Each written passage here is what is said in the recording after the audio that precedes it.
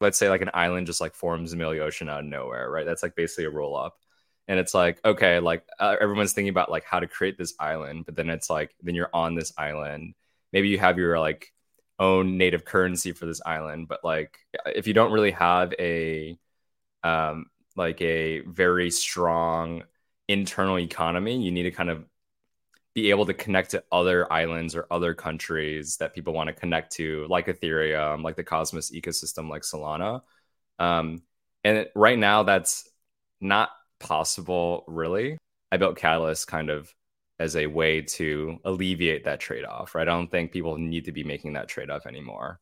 And I think how we achieve that is basically like TLDR, it's like through permissionless pool creations cross-chain, right? It's like when a brand new island springs up, right? Just kind of pops out in the middle of the Pacific Ocean. It actually already comes with like a bridge, so to speak, right?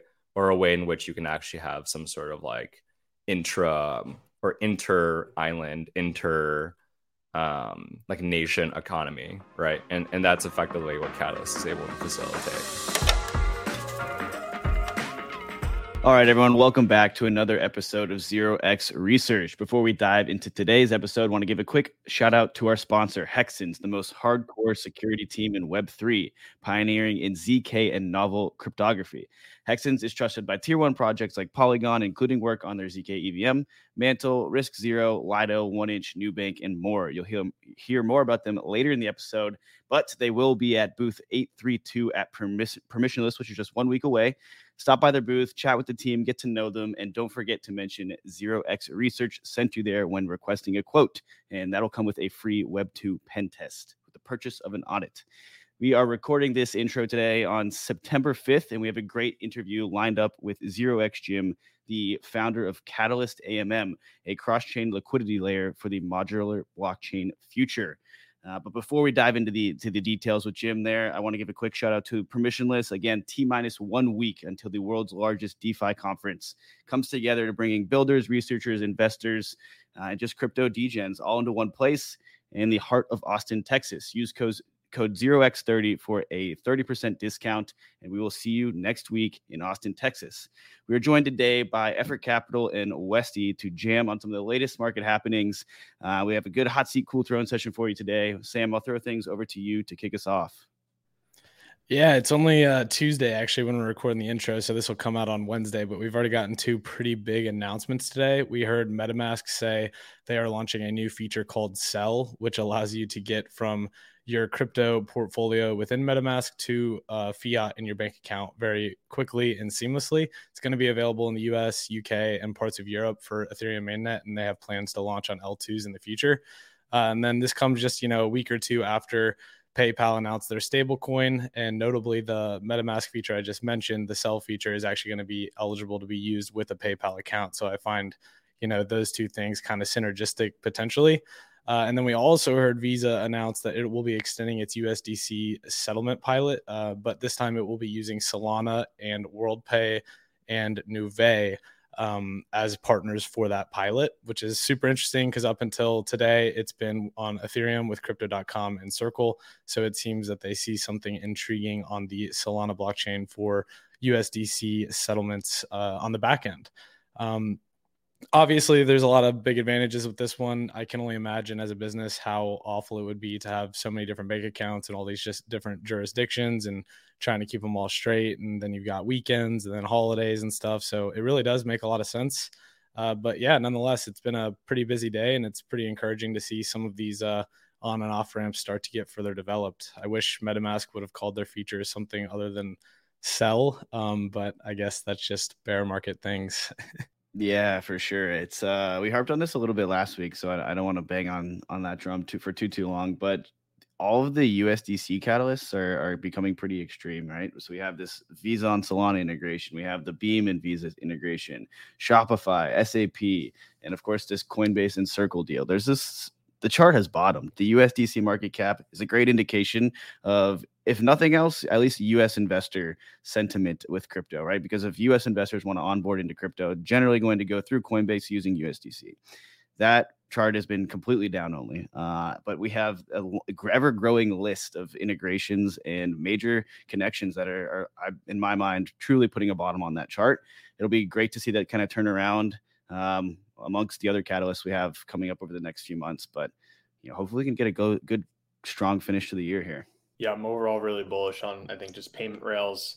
Or overall, we've seen over the past couple cycles now that stablecoins are really the killer application for on-chain finance and overall DeFi. And I think this is really going to be the major, all these different businesses and obviously P2P payment solutions. I think are really going to be like the killer application of this next cycle.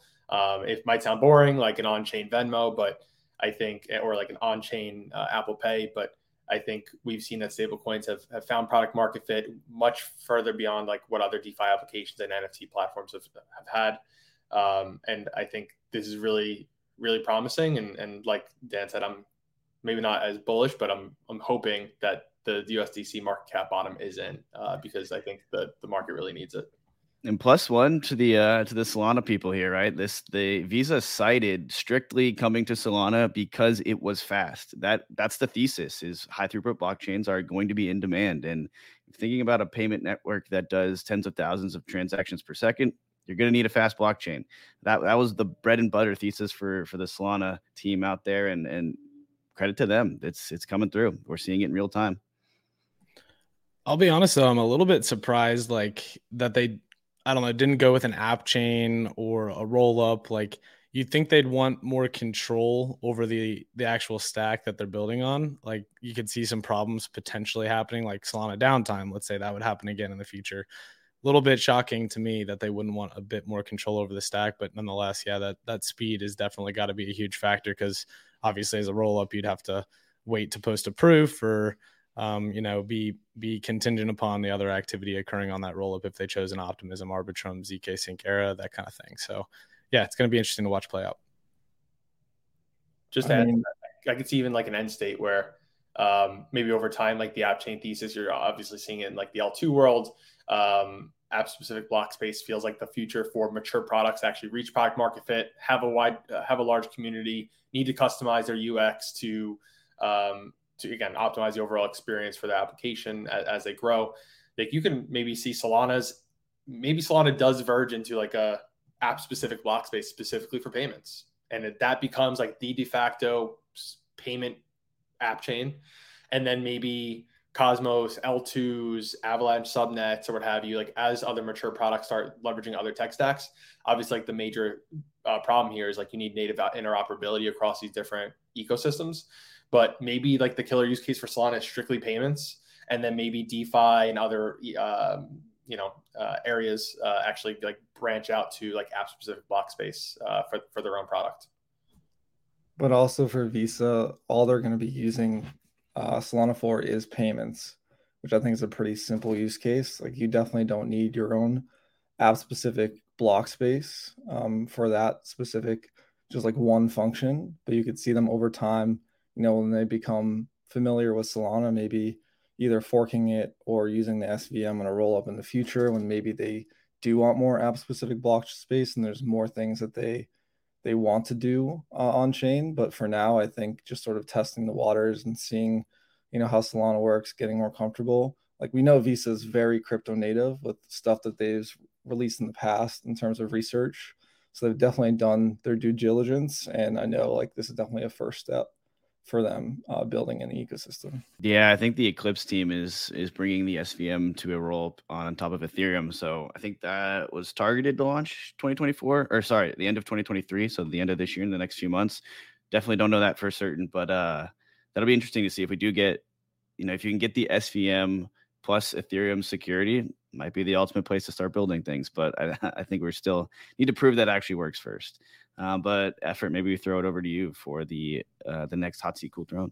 Yeah. So while Solana is on the cool throne, I think overall on fiat on ramps and off ramps with stable coins, flourishing on the Solana side, Ethereum researchers, I think the overall Ethereum ecosystem is on the hot seat today. Then they're coping over Lido's continued market dominance in the liquid staking category.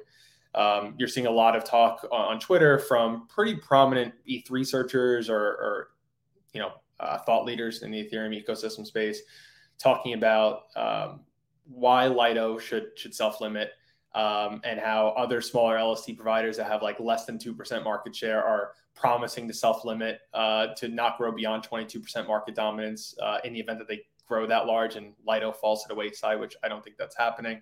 It's really easy to say when you have 1 to 2% market share that you promise not to grow beyond 20, a 10x multiple of that in the future. You're seeing Ethereum researchers talking about they should potentially enshrine liquid staking to remove like the worries of Lido gaining greater than 33% market share, which they're almost there at this point. I think they're like 32-ish% today. I've seen talks about forking Lido to have a more incentive aligned LST provider that promises not to generate or grow more than 22% market share. The overall argument is that if Lido has more than 33% market dominance, then that hurts Ethereum's credible neutrality. Lido essentially becomes a governance wrapper over Ethereum, which specifically was never meant to have on-chain governance. I think it's really short-sighted. Not only does it harm I think on one side, it potentially harm credible neutrality of Ethereum potentially, but I think in the event that the pendulum swings both ways, if Ethereum as a community decides that Lido is too powerful, decides to enshrine liquid staking into the protocol, or decides to straight up fork Lido and then make something that's more incentive aligned, via the lens of social consensus, that harms like the property rights of developers and of users of Ethereum. I think that ultimately the reason why Ethereum is valued so greatly compared to other high throughput layer ones is because of its property rights, because of its linearness, because of this meme of credible neutrality, because in my opinion, it is mostly a meme. Also, at the end of the day, these are humans operating validators. These are humans working on-chain rails. I don't think any protocol can truly be credibly neutral, but I think there's a lot of short-sightedness in the Ethereum community, and they really forget a couple of years ago when liquid staking was first around or first envisioned, we easily could be in a world today where centralized exchanges are majority of the stakers of Ethereum. The reason why centralized exchanges like Coinbase or Kraken or Binance are not the monopoly powers over Ethereum as a proof of stake network is specifically because of Lido. Lido is also implementing a staking router that's going to help diversify stake of liquid staking tokens to smaller validators in the set. And they're also implementing dual governance in the future, where staked ETH holders will actually have veto rights over Lido in the event of a malicious act by Lido governance. So I think there's a lot of things that's showing that Lido is trying to become incentive aligned with Ethereum long term. I think you can argue there's not one other protocol in crypto today that's more aligned with Ethereum than Lido, maybe Uniswap.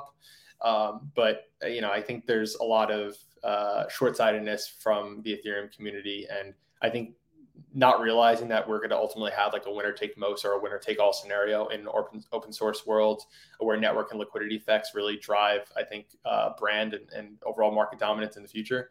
Again, it was kind of it's obvious that this was going to happen. So I'm really rooting for Lido, and I think the cause for concern is overblown. Yeah, I'm sure we all have a lot of thoughts on this, but for me, I understand the concern around one entity having so much stake, but I think with this specific self-limiting at 22%, I think it loses a lot of nuance of what's really needed. I think first of all, if the only solution you have to this is asking and begging the protocol themselves to self-limit, I think it's a problem with the underlying design and not a problem with that one entity just doing what's in their best interest. So I think if you want to solve this, you got to do it from, mechanism design from a core protocol perspective. Second of all, I think the 22% is kind of arbitrary and limiting just based on the number of ETH. I'm not sure is the best way to go about it. Specifically, I think the reasoning behind that is because if you limit to 22% or under, then it will take at least 4 entities to collude in order to get 66% of the stake. I believe that's the reasoning behind it. But at the same time, when you look at the design of these LST protocols, it's not like it's one entity staking this ETH. There are decentralized solutions, and Lido is obviously working towards those, and not in governance as well, where they have dual token governance, where stETH holders will have the ability to veto anything that LDO holders pass, which is super important, as well as building out their staking router, which allows for more decentralized entities that stake the ETH on the user's behalf, etc. And I think you should look less so at the number of ETH staked by these operators and instead look at the underlying design, because as long as it's aligned with Ethereum, then I think that's good enough for me. And yeah, you said it, Effort, that I don't know if there's any DAO that's more aligned with Ethereum than Lido is. And it's in their best interest not to self-limit, but it's in their interest to have a design that is aligned with the success of Ethereum and its proof of stake model. So that's sort of my overall thoughts on the situation. Yeah, I tend to agree with you there, Westy. I mean, if that kind of like breaks down into three things for me, right? So you have the staking router, which is going to improve the operational side of Lido and working towards a more decentralized outcome. Then you have staked ETH holders getting veto governance rights, thus protecting themselves from the LDO holders and any decisions they make. And then if you have those two things, you're already getting this more mature protocol. And as that progresses, you're probably going to end up in a world where LDO holders are getting less and less control over the core operation of the protocol, not from a voting sense, but from more of just like a ossification sense, right? If you have this very mature protocol that is proven to operate in the way you want it, it's likely not going to change that much over time. So personally, kind of thinking this is going to resolve itself as those things happen. But to your point about like, don't hate the player, hate the game, it probably comes down to some of those design decisions that were made on the Ethereum protocol itself. And, we don't have that delegated proof of stake network that say you see in the Cosmos. And that kind of makes having this enshrined LST system a little bit more challenging, because at the end of the day, people hold ETH and they don't want to run their own validator. That's what we're seeing.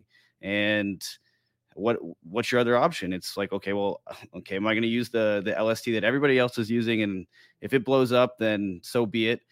There's a huge other wave of problems. Or am I going to go pick this other smaller LST provider that has 0.02% stake of total stake and go, risk that there's a smart contract bug there? Like, that's the decision we're forcing people to make. And I just don't see how we can really expect a different outcome personally. Jokingly, if you want to see what the future of Ethereum looks like, it's literally the Cosmos ecosystem. It's literally the Cosmos hub. It's delegated proof of stake. Cosmos is here we go. Look, it's the truth, right? Like they did it over like a longer time horizon. They were able to create this credibly neutrality meme that allows Ethereum as an asset to be like this, ultrasound money, great bearer asset that nobody can control. There's no on-chain governance, but look at it. You're like, yeah, maybe they started off like that, but in the next couple of years, Lido is going to be the on-chain governance wrapper for Ethereum. There is going to be delegated proof of stake just through like the staking router and through liquid staking tokens as a whole. You see, Eigenlayer is obviously trying to become like this replicated security, interchain security provider for Ethereum. But one cool thing I think that Cosmos is building now, it's not built, it's built, but it's launching on the Cosmos Hub this month. Currently, a governance proposal is up to implement it. It's called a liquid staking module. What that allows the Cosmos Hub to do is be cognizant of the amount of stake that is being liquid staked. You can actually look at it at like a liquid staking provider level. So you can say, oh, Stride has this much of the stake liquid staked.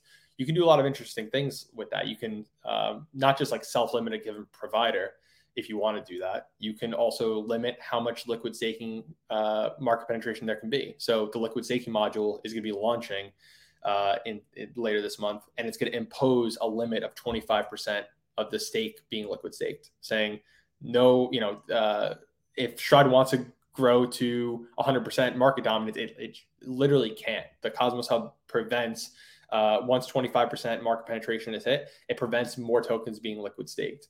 It also aligns the validators with the liquid staking providers. So each validator essentially has their own liquid staking token, and Stride and other liquid staking providers kind of create like their own wrapper around these individual validator liquid staking tokens to consolidate liquidity. But what these individual validator liquid staking tokens do, in the event of like a particular validator misbehaves, you can slash like that one validator's, tokens, and pretty much it forces validators to self-bond a percentage of their atom to their validator, so that, like, they have some skin in the game, so that if in the event they do something maliciously, their bonded assets actually get slashed first.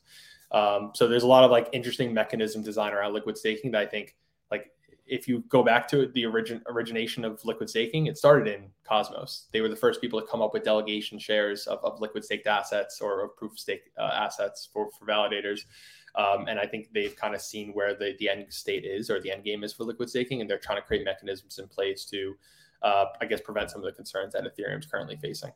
All right. Well, I think that's probably a good place to leave things off for this week. And we will jump over to the interview with 0x Jim, talking all things Catalyst AMM. Thanks a lot, guys. All right, everyone. Today we are joined by 0x Jim, the co-founder of Catalyst, a cross-chain AMM purpose-built for the modular future. So, Jim, thanks so much for coming on today. We're super excited to just jam on the ideas of why you're building Catalyst. And, it kind of like peels back the layers of the modular thesis as a whole. But set the scene for us, man.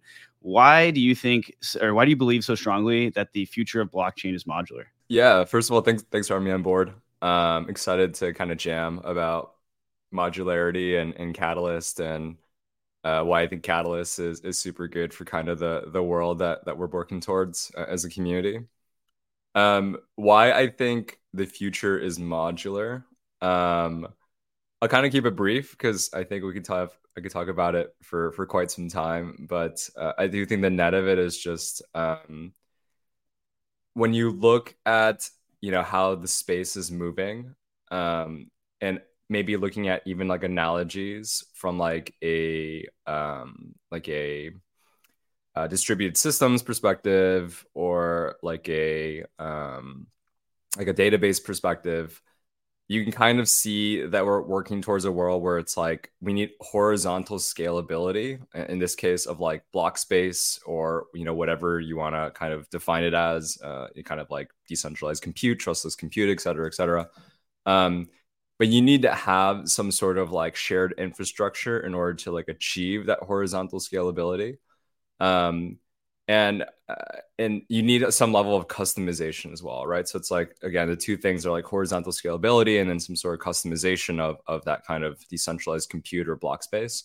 And so I think the only way in which we can really do that, and again, we can look at analogies again from like a database perspective, is around some level of like shared services, and leveraging those shared services in order to like achieve kind of this this kind of end state that we want, again, that achieves that those two purposes, right? Of like being horizontally scalable, right? I think from a database perspective, it used to be like, okay, like you had your computer and then you had some sort of like general like shared infrastructure and like an on-premises level. And now we have like cloud computing with AWS and GCP and stuff like that, right? It's like pretty similar from a block space perspective, where it's like, okay, you got different blockchains. You might even have app chains, right? But like you need to bootstrap some sort of security mechanism. You need to have some sort of data availability. And now you're like, okay, well, if we just abstract some of that stuff, have execution, actually make it very kind of customizable in that perspective, we can share some of those other things that we still need to have kind of shared security on. And I think that's kind of like the big reason why we need modularity, said in a somewhat succinct manner. Absolutely. And I'm just curious. So, today we have, I don't know, somewhere on the order of, let's just call it 10, like meaningful or potentially meaningful blockchains. When you look out to this end state, is that, hundreds of blockchains, thousands of blockchains, millions of blockchains? I know it's like kind of a hard question to answer, but just directionally, like how many chains do you see the world evolving to? Yeah, I do think it comes down to like how you define chains, right? But if we define it as like block space, or that like applications are using, applications in this case like application protocols like Aave, Uniswap, I do think we're going to probably see millions of them. I do think that in the future, every application will basically have its own chain, or I'll call it like a roll up or an execution layer. The same way how like every kind of application basically in kind of the Web 2 world has its own kind of cloud instance, right? It's like as elastic as you need it to be. It doesn't even really make sense. At no point am I saying, oh, like this rinky dink website that I want to throw together, like it doesn't make sense for it to be its own like AWS instance. I'll have it combined with other ones. It's like, no, I just do it, right? Because it's like so trivially like an increment. It's like such a trivial incremental cost to me. And so I feel like it's going to be the same way, right? So it's like every application will probably be its own rollup / modular chain / whatever name you want to call it. And if there's going to be like a plethora of different applications, like I don't think it's ludicrous to say that there's going to be millions of these chains. Okay, that tees us up pretty nicely too into the question of, all right, so how does Catalyst solve some of the problems that's going to come along with having millions of different rollups or chains, if you will, execution environments? Yeah, definitely. So I think the big problem that Catalyst is trying to solve is like, what do you do after you kind of have this new chain live, right? And so there's kind of like, well, there's 2 points. Like one is like, I think there's a lot of projects thinking about like how to actually create a new chain or a new rollup, right? You have all these kind of these roll frameworks, or you have rollups as a service that kind of have like no code deployments with a bunch of infrastructure, like, like a block explorer or what have you, kind of with it. I don't think there are enough projects really thinking about like what happens afterwards. And so I very much see rollups as like a brand new kind of nation, so to speak. It's like, like let's say like an island just like forms in the middle of the ocean out of nowhere, right? That's like basically a roll up. And it's like, okay, like everyone's thinking about like how to create this island, but then it's like, then you're on this island. Maybe you have your like own native currency for this island, but like if you don't really have a like a very strong internal economy, you need to kind of be able to connect to other islands or other countries that people want to connect to, like Ethereum, like the Cosmos ecosystem, like Solana. And right now that's not possible really, so to speak. I think when a lot of people think about like when new chains are launched, the first thing they talk about is like, okay, how do I bridge there, right? Like how do I actually like access some of these chains? And so the way that Catalyst kind of thinks about it is, and again, the second point I want to bring up was like stemming from my experience at Aave, because when I was at Aave, like I thought a lot about like how do you make like an application specific execution environment, whether it be a rollup or a chain that kind of served the needs of my team. And I think like the glaring thing again was very much like, okay, like in a multi-chain, multi-deployment world in which you're trying to achieve composability, making your own app chain kind of defeats the purpose of that, at least using the existing tooling that we have, right? And so when I kind of left and I had that kind of feeling of like this trade-off that builders needed to make in order to actually decide if they want to make their own application-specific execution environment, I built Catalyst kind of as a way to alleviate that trade-off, right? I don't think people need to be making that trade-off anymore. And I think how we achieve that is basically like TLDR. It's like through permissionless pool creations cross-chain, right? It's like when a brand new island springs up, right? Just kind of pops out in the middle of the Pacific Ocean. It actually already comes with like a bridge, so to speak, right? Or a way in which you can actually have some sort of like intra or inter island, like nation economy, right? And that's effectively what Catalyst is able to facilitate. Right. Okay. So it's just the idea that in a world of millions of chains, we need a way to kind of connect these things and be able to interact, getting assets or value between chain A and chain B. And so Catalyst is effectively, an AMM that can pool assets across various chains. So let's talk a little bit about the tech stack before we dive into how those swaps actually occur. So there's no base blockchain, and Catalyst is just a series of contract deployments on various chains. So how is there like the coordination and communication between these contract deployments? Yeah, so I think that's a pretty good like high level overview, right? Like Catalyst, one of the fundamental values of the Catalyst protocol is having these execution environments leverage their own like native assets in order to actually facilitate these cross-chain or cross-roll economies, right? And so it's not beholden to another kind of organization or another project slash infrastructure in order to facilitate that, which we think is kind of parallel and complementary to a lot of the values that we have as a community in crypto, right? Around sovereignty and around not being beholden to other kind of organizations. So effectively, like the Catalyst tech stack is, I'd like to say there's like 3 layers, right? And so the first layer is vaults, which store these assets, right? So you kind of effectively think of it as just smart contracts that hold assets, not too dissimilar to any other application protocol that we're familiar with. The second piece is kind of like this coordinating layer that basically is like a math library that can calculate a value that we use that the protocol uses rather in order to actually coordinate liquidity transfers between these vaults on different chains.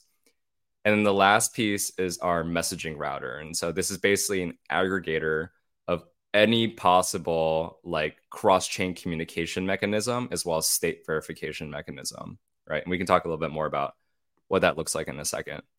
But how that effectively works is like when you have all those 3 pieces, all of them, all these kind of Catalyst deployments work in a vacuum.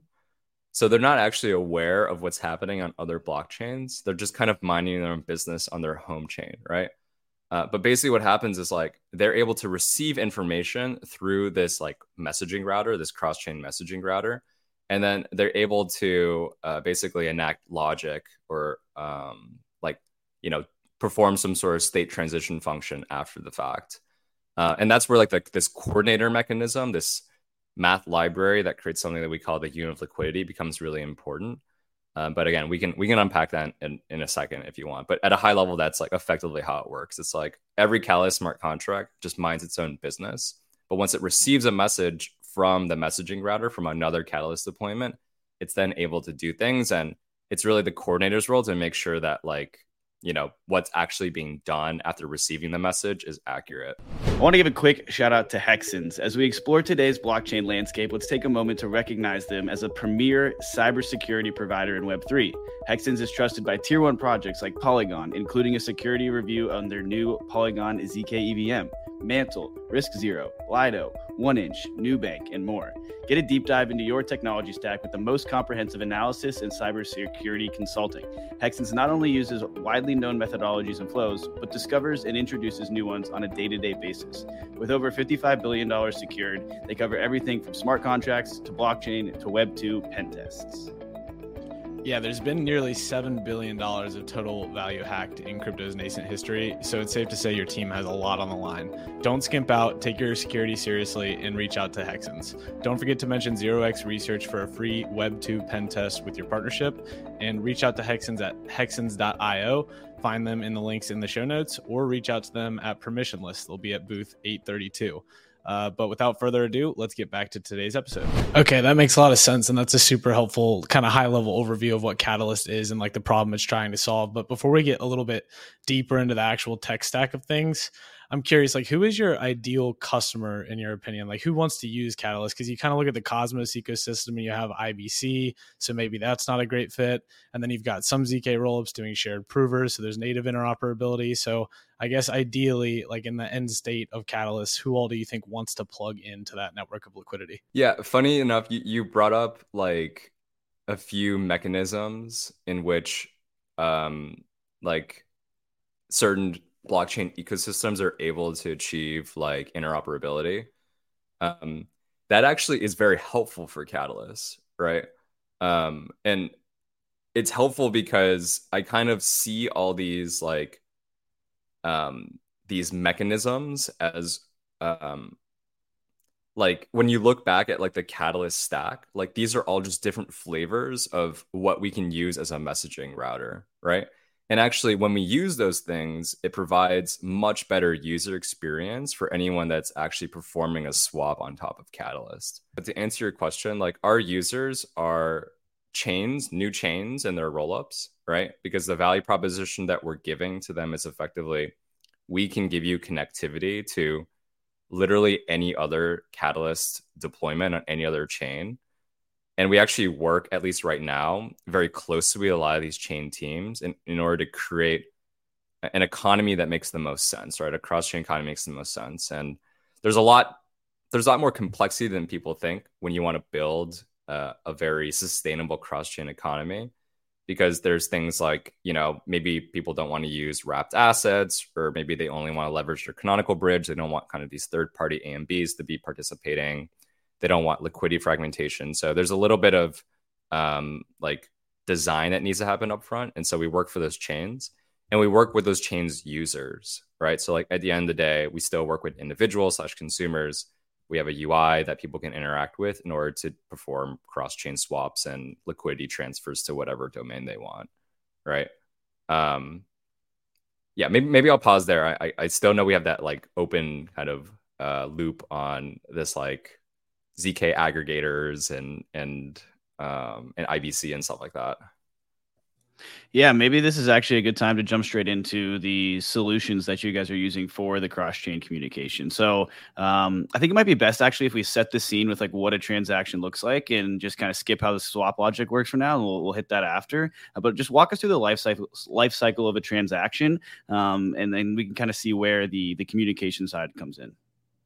Yeah, definitely. So unpacking a Catalyst swap kind of looks like this. And so let's say there is let's do like a volatile swap, right? And so we're not actually doing like a stablecoin to stablecoin swap, which other kind of liquidity network bridges do right now.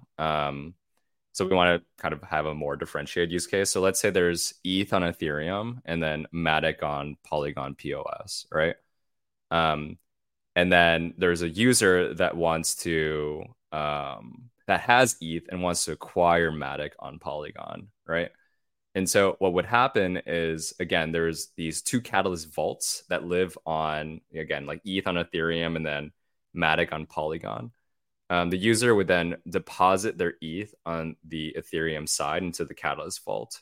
And so again, we're on the vaults. Then we move down a level where this math library basically calculates something that we call the unit of liquidity, which is effectively like there's so many ways to kind of describe it, but I think a really good way to think about it is like it's a universal receipt for the amount of liquidity that you want that you just put into the pool that you need to redeem for, right? And so you always get the same amount of liquidity that you put in. And then it actually goes down another level to this cross-chain message router, where then it just routes, based on a number of, preferences that anyone can specify once the vault is created. But basically, it can use any arbitrary kind of cross-chain messaging protocol to actually transfer the unit of liquidity alongside some other metadata like, destination, wallet address or what have you, or slippage tolerance, right? And so that gets, again, transferred. In this case, let's say we're using something like Wormhole, right? And so it's going from Ethereum to Polygon. Once it's delivered onto Polygon, it then goes back into the Catalyst contracts on the Polygon side. It converts that unit of liquidity from, the amount that Catalyst can kind of interpret into something that's actually usable, which is like the number of Matic.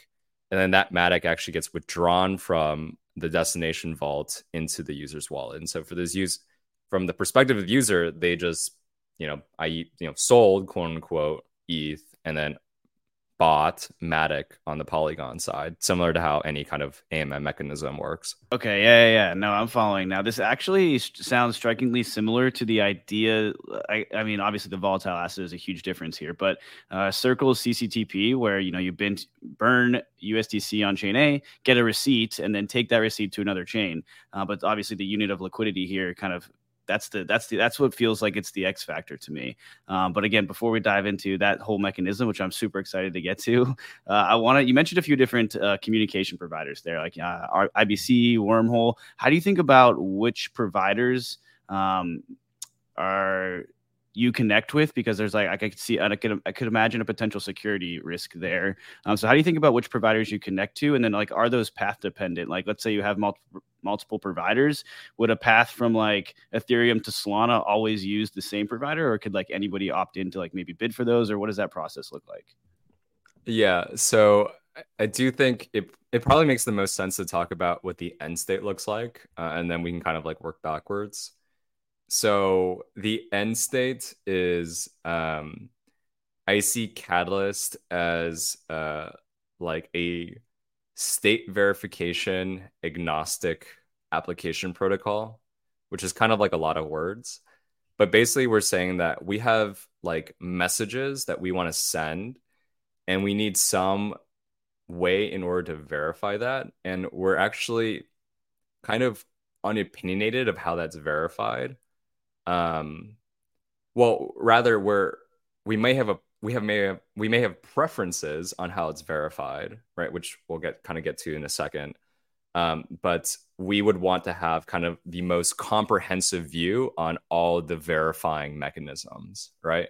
And so said differently, it's we'll aggregate a lot of stuff in order to actually do the verification, right? And so this is where, having a good knowledge of the cross-chain interoperability space kind of makes sense, because now you're aware of all the different players and all the different trade-offs that they offer. And so something like a POS-based blockchain that's verifying messages, right? Something like an Axelar looks very different from a layer 0, which looks very different from native verification using consensus proofs like Succinct or IBC, right? And so I would say there are preferences that could be kind of expressed, right? From, I think, the Vault creator. I don't think us as creators of the Catalyst protocol necessarily have, at the end state, will have an opinion on it. We want to kind of defer that to the Vault creators, or maybe we'll have defaults, if that's a little bit too much choice to give to a Vault creator. But that's effectively how we view it, right? It's we're an application, we're just going to aggregate a bunch of state verification. That's infra that we don't care about, right? And so that's kind of the end state. How that kind of looks as click stops in order to achieve that, obviously it's slightly different, right? And so right now, we're still in this phase of aggregating all the different kind of cross-chain interoperability mechanisms. And we'll probably at least have defaults, protocol level defaults that can be customized over time, right? And so for us, obviously security, or said differently, mechanism design is really important for us in terms of having a more trust minimized approach, because that ultimately affects security, right? Which is super important for a protocol builder, because one, we want to keep operating, and two, we want to obviously not harm users and have kind of a fiduciary duty to ensure that. And so our kind of vendor selection process and who we aggregate and who we kind of route messages to kind of fall within these parameters. But again, over time, we're going to be much more unopinionated, and we're going to have more of this market-based, almost an intent optimization infrastructure, right? It's you put out a message, you have some sort of parameters in which you want to optimize for. There are people who are bidding. I think you mentioned bidding, people that are bidding based on different AMBs or different verification mechanisms that solve for that, right? So it's if someone cares about trust minimization, you're probably going to use a native verification approach. If someone cares more about speed and cost, you're probably going to do more of a POS / multi-signature type approach, right? So that's kind of how we see it unfolding. And then is that selection? You mentioned Vault creators. Is that selection on the Vault creator or the user actually making the transaction? I think it's too early for us to say. I think there's been a lot of debate around that in the community, right? Where layer 0 gives a lot of of that. They kind of defer a lot of that expressivity to application developers, and other interoperability protocols don't think application developers don't really care. They would prefer if the infra developers actually kind of just had like defaults, right? I don't know if you guys were like following that debate, maybe like earlier this year. And so I think for us, like we have a design space on like how we want that to manifest. But it's a trivial kind of decision for us to. It's trivial for us to like pick one or the other. We just have to kind of receive more information over time and make the right call when it needs to happen, which is not right now. No, that's totally fair. And we were talking to Brian Pellegrino, the CEO and founder of Layer Zero, not too long ago. And yeah, it's like one of the things that we got brought up there. It's like, there's different groups of users that want different things. And like sometimes people just want the default. Like if it's a game with NFTs is always his example. Like you don't need this maximal secure thing. But you mentioned that it's pretty much impossible to have a conversation around bridging without the words trust assumptions or trust minimization coming up. And me personally, this might be a selfish question, but every time that gets brought up, I love to just get a reminder of what the definition of trust minimized actually is. Can you walk us through like what trust minimized actually means in terms of a bridging protocol? Sure. So I have kind of a different take on it. I don't think anyone listening will probably refute it, but I think it's somewhat different than what other people say. So trust minimization for me means that there are the least amount of like trust assumptions in some sort of mechanism that any participant within this distributed mechanism needs to take on, right? And so I think how that manifests right now, and I think a very popular definition for trust minimization is something that only relies on the base like trust assumptions of the two participating chains, right? And so when you look at like IBC and they say that IBC's trust minimize, what it means is like we're basically trusting like we're trusting both validator sets of both chains that are communicating. But what really that means is you're trusting the least secure one, right? The one with the lowest kind of stake validating the network. I think you can actually take that a step further. I think over time, we're going to see mechanisms that are even more trust minimized than even trusting the validator sets.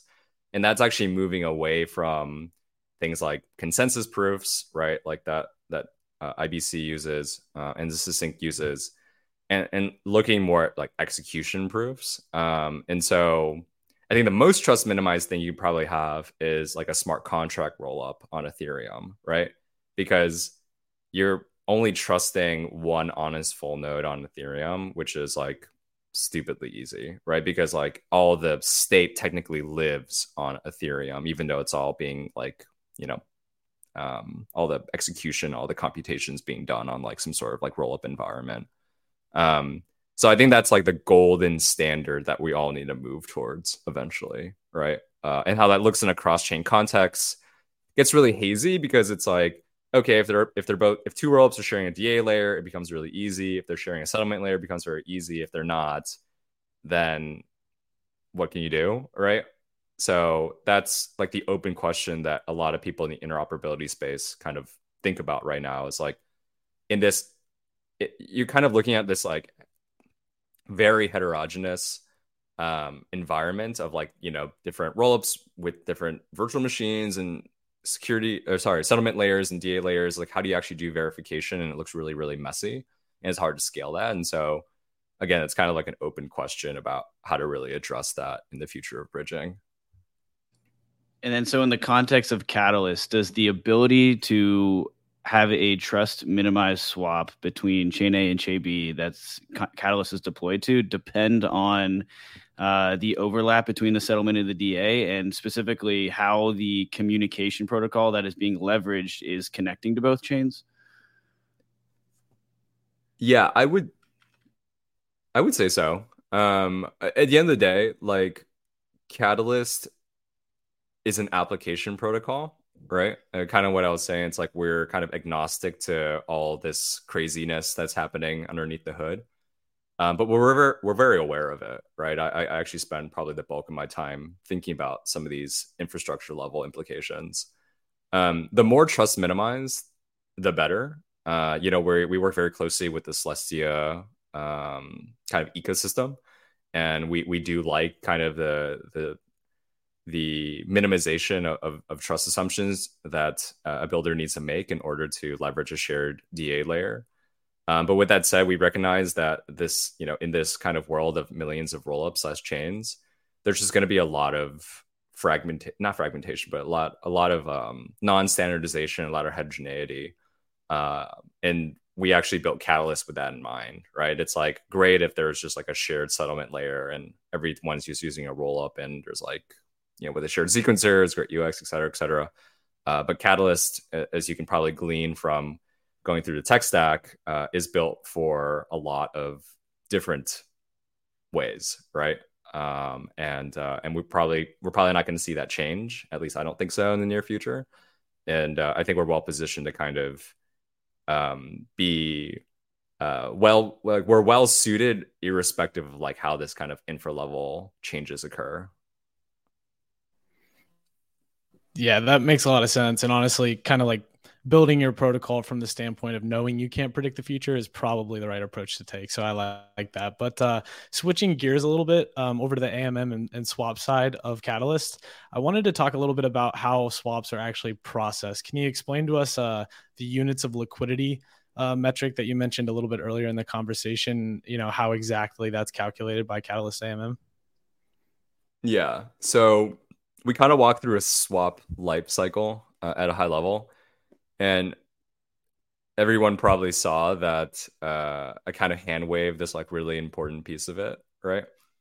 And so effectively, which is kind of like the crux of exactly how Catalyst even works in the first place. And so again, it's like vaults, people put in money, and then this coordinator creates this unit of liquidity. It's sent through some routers. The unit of liquidity does all this, crazy stuff, and it kind of just works.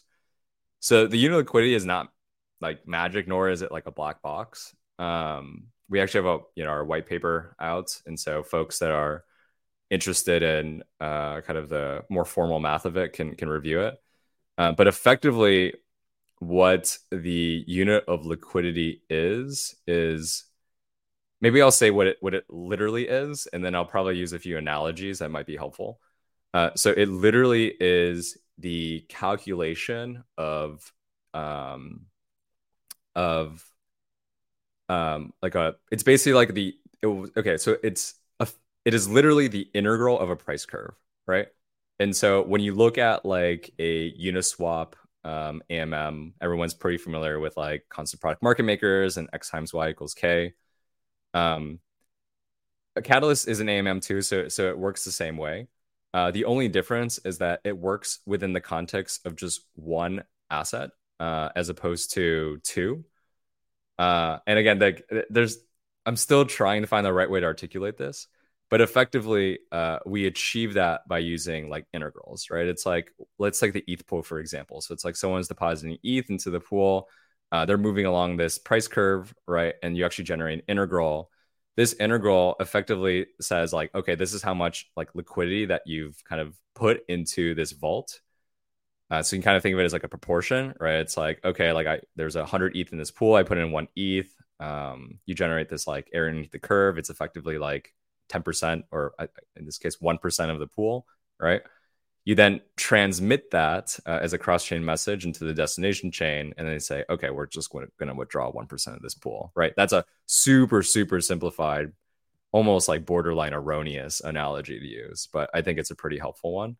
So that's effectively what the unit of liquidity is, right? It's like, it's just coordinating, or it's saying how much liquidity has been deposited on the origin side and ensuring that the same amount of liquidity or the same proportion of liquidity is withdrawn from the destination side, right? So that's like kind of what it looks like formally. I think what's been helpful for people is thinking about it in terms of like USD. And so it's like, okay, like there is $1 million in this pool, right? And I put in another $1,000. The unit of liquidity ensures that I always receive $1,000 coming out of it, right? plus or minus some slippage. So that's effectively what the unit of liquidity is.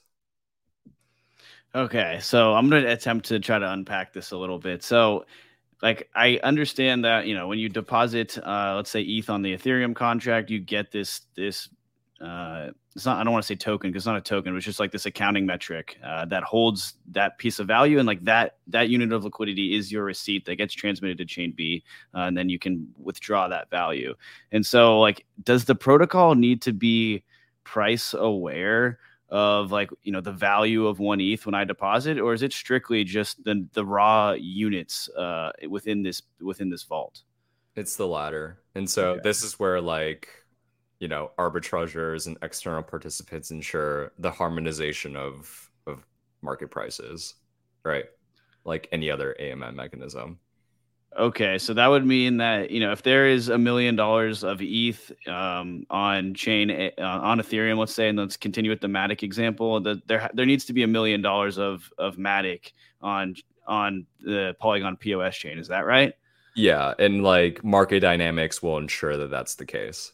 Okay, now that makes sense to me, right? Because then once you get that, let's say, you know, I deposited 1% of liquidity on chain A, then I can take that unit of account to chain B and get that 1% of liquidity. So that makes sense, because if it wasn't going to be price aware, I just could not wrap my head around how you would be ensured that that's the case. And so let's talk a bit about that arbitrage opportunity then. So is that just going to exist such the case that arbitrageurs would be able to profitably ensure that's the case? Or, like, walk us through what that MEV opportunity would look like. Yeah, so there's a number of ways in which there is profits to be extracted. It effectively looks like from the deposit side and from the swap side, right? And so on the deposit side, if you see an imbalanced imbalanced vaults, like effectively you can like harmonize the balances to ensure that the values are the same, right? There's just like an opportunity to make money from that perspective, right? So you receive like a disproportionate amount of like vault tokens essentially in that kind of arbitrage opportunity. Another opportunity is basically like when you're doing a swap, people, of course, this is well documented, like they express their tolerance for slippage, right? And so when you're communicating the unit of liquidity, you can effectively bundle transactions around it to push this transaction to its slippage tolerance bounds, and you can kind of take that delta, right? And so we're pretty MEV aware. I do spend a lot of my time thinking about MEV as well. And effectively what it comes down to is we're designing a protocol that is MEV aware and is able to actually create mechanisms to have MEV searchers like effectively pay for the right of this privileged position, or pay for the right to access this privileged information. In doing so, we actually accumulate fees or revenue for the protocol that can be distributed to wherever we see fit. In this case, the default will be to LPs effectively. Okay, so that's in the context of AMM design in 2023. I think that's all anybody talks about is how can you be an AMM and internalize some of the MEV opportunity that's created, ultimately to benefit LP profitability. I think IL and LVR are these two popular metrics used to measure that, and being an LP and an AMM today is notoriously negative EV. So this is a super interesting way to kind of offset some of that, and something a lot of dexes have struggled to do and quite honestly failed to do. So I want to get a little more, and like, how do you identify when that opportunity exists and that a searcher is willing to bid for it? Is there like a different swap route you would go through? And further to that, how, like, I would assume there needs to be some sort of auction mechanism here. Yeah. So the caveat I'll give is that it's not something that we can publicly disclose right now. But there will come a time where we will disclose it, and we do plan on, not having it be proprietary. But effectively how it works comes down to the cross-chain nature of Catalyst. And it comes down to the cross-chain nature of Catalyst. And when you look at kind of the transaction lifecycle of Catalyst, or really any sort of like cross-chain application, you do rely on a set of privileged actors in order to facilitate those transactions, right? And so you can really, not easily, but like it's a straightforward like exercise to basically create a auction type mechanism for those privileged actors, right? Sorry if this is like pretty abstract, but that's like effectively how it's going to look. The way that Catalyst is MEV aware and able to kind of harness some of that that value generation is due to the cross-chain nature of Catalyst, right? It's like when you have an AMM or you have any sort of application that isn't cross-chain and is basically entirely beholden to the kind of dynamic / consensus mechanism of the origin chain / home chain. What we're trying to do to capture MEV is not possible for those applications, right? And so but I think a lot of applications over time will be more cross-chain, and I think we'll greatly benefit from that. And so just wanted to like caveat that this isn't like a silver bullet necessarily for everything. I'm just wondering how you think about like incentivizing long-term and sustainable LPs, as that'll probably prove rather critical for Catalyst functioning properly. This is an open research topic for us, and I think just for the broader DeFi community.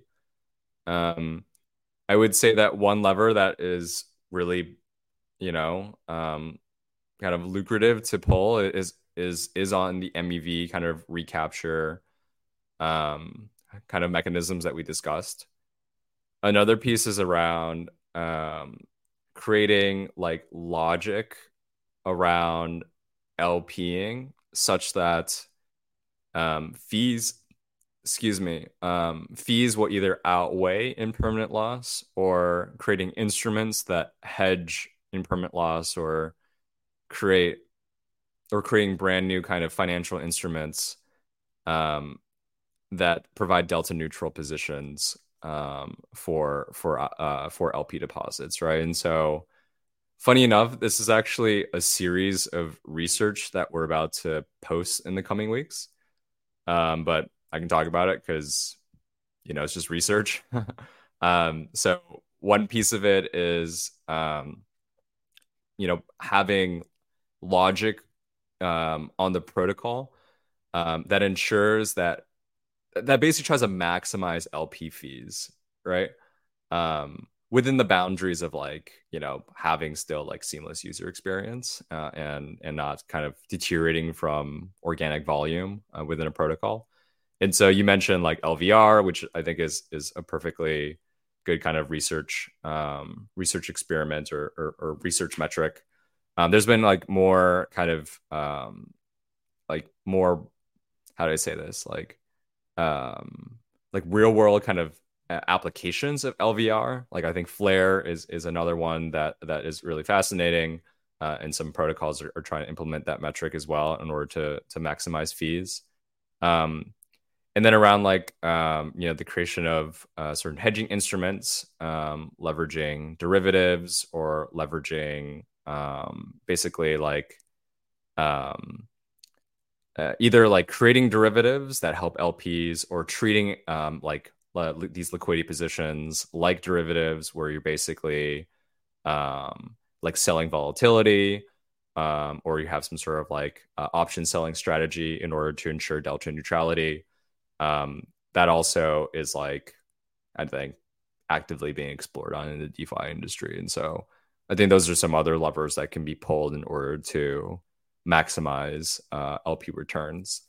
I think putting that aside, there is a big discussion that's happening around what does it mean to serve, like what does it mean to help LPs, or what does it mean to create mechanisms or products that maximize LP returns, and like why we need that, right? And so I guess like bit abstract, but it's around like capital efficiency. It's like, okay, like, do we want LPs for TVL's sake, or like, do they actually serve a certain purpose? How do we like create enough TVL slash LPs or slash liquidity deposited that just achieves the purpose of the protocol, right? Because like liquidity mining and like even having TVL in general, as it came out, like early 2020, was to service a product, right? It's like, okay, we'll always have liquidity for this lending protocol. We'll always have liquidity to do the swap, right? So it's like just getting more and more liquidity, even if it's not actually benefiting the actions that these protocols want to, or the experiences that these protocols want to be creating, kind of defeats the purpose, right? So like there's a bit of like an existential question around that as well. And I think nothing is greater than nothing's a greater example of that than like RFQ systems, right? They're like, let's do away with LPs and just kind of service the core experience that we've wanted to service as an industry, which is just like swapping assets, right? And it's like, okay, well then you have like privileged actors. How do you decentralize it, make them not privileged actors? How do you capture MEV in that example? And I think there's a slew of projects that are kind of thinking about them. I won't name drop them here, but yeah, it's kind of another kind of somewhat orthogonal pursuit, right? But I think relevant in the grand scheme of kind of DeFi mechanism design. Yeah, right on. I think that makes a ton of sense and the direction you're pushing there. And at the beginning, it sounded like we're getting dynamic fees. So for that, we thank you. But I'm curious are there any like theoretical bounds to what AMM invariance would be possible here? Like, because you need to calculate down to the unit of liquidity rather than like the y-axis asset, for example, like would a Uni V3 type concentrated liquidity defined by the LPs work, or something like a Curve V2 automated concentrated liquidity that's rebalanced by the traders rather than the LPs? Like, is there basically any infinite design space on the AMM curve? Yes, especially because of the way in which like the price curves are designed. Basically Catalyst is like as customizable, as flexible as the human imagination as it pertains to invariance.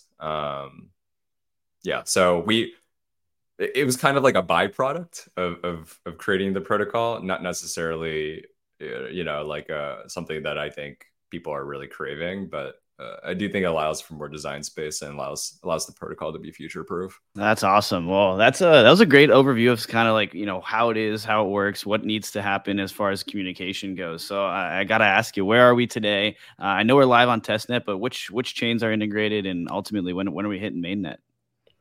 Yeah, so right now we're on testnet, but we call it our demo. So it was basically showcasing our UI to do swaps in kind of a limited functionality perspective.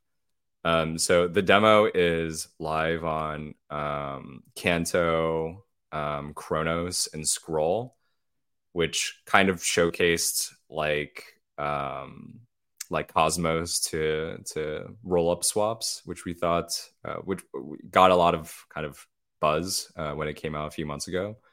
But we will deprecate that demo because it's a demo at the end of the day, just show something limited.